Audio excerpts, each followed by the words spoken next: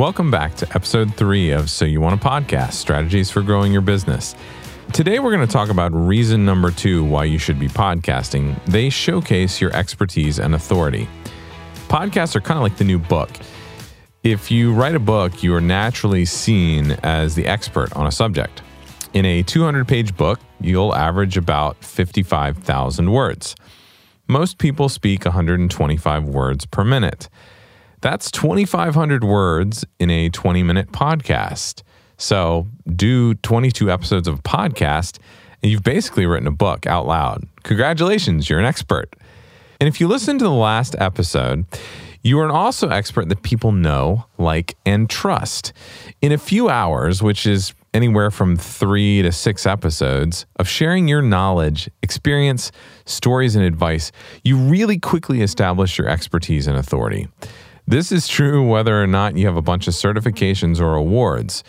You will have ample time to show that you know your stuff and that you can deliver valuable service and products. And as you heard in the last episode, podcasts offer you the chance to share your knowledge in a very authentic way that makes a connection.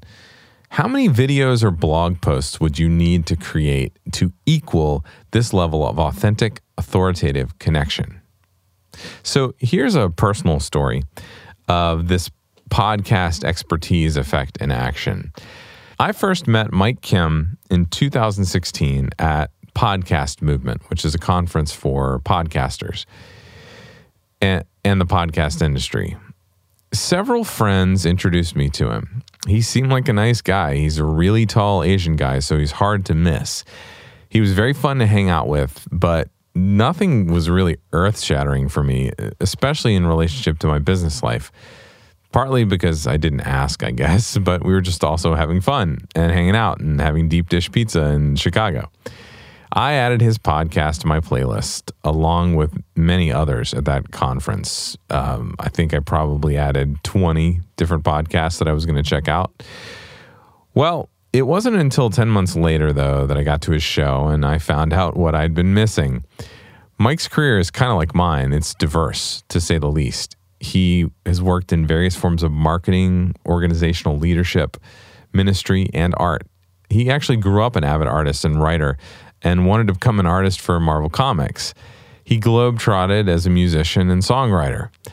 This is also where his marketing career started. He learned the basics of promotion, live event planning, copywriting, all sorts of things. He served in various vocational ministry roles, which equipped him for coaching, organizational leadership, and consulting. He also spoke for small and large groups, speaking on behalf of causes that make a positive impact on our world. He then served for several years as the chief marketing officer of a multi-million-dollar private company before leaving that position to start his coaching and consulting business. I immediately identified with his story. There's that authentic connection I was talking about. And his experiences and advice established his expertise almost immediately.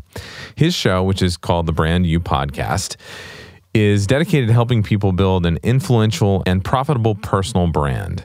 In each episode, he draws from his background in organizational leadership, public speaking, coaching, and marketing experience.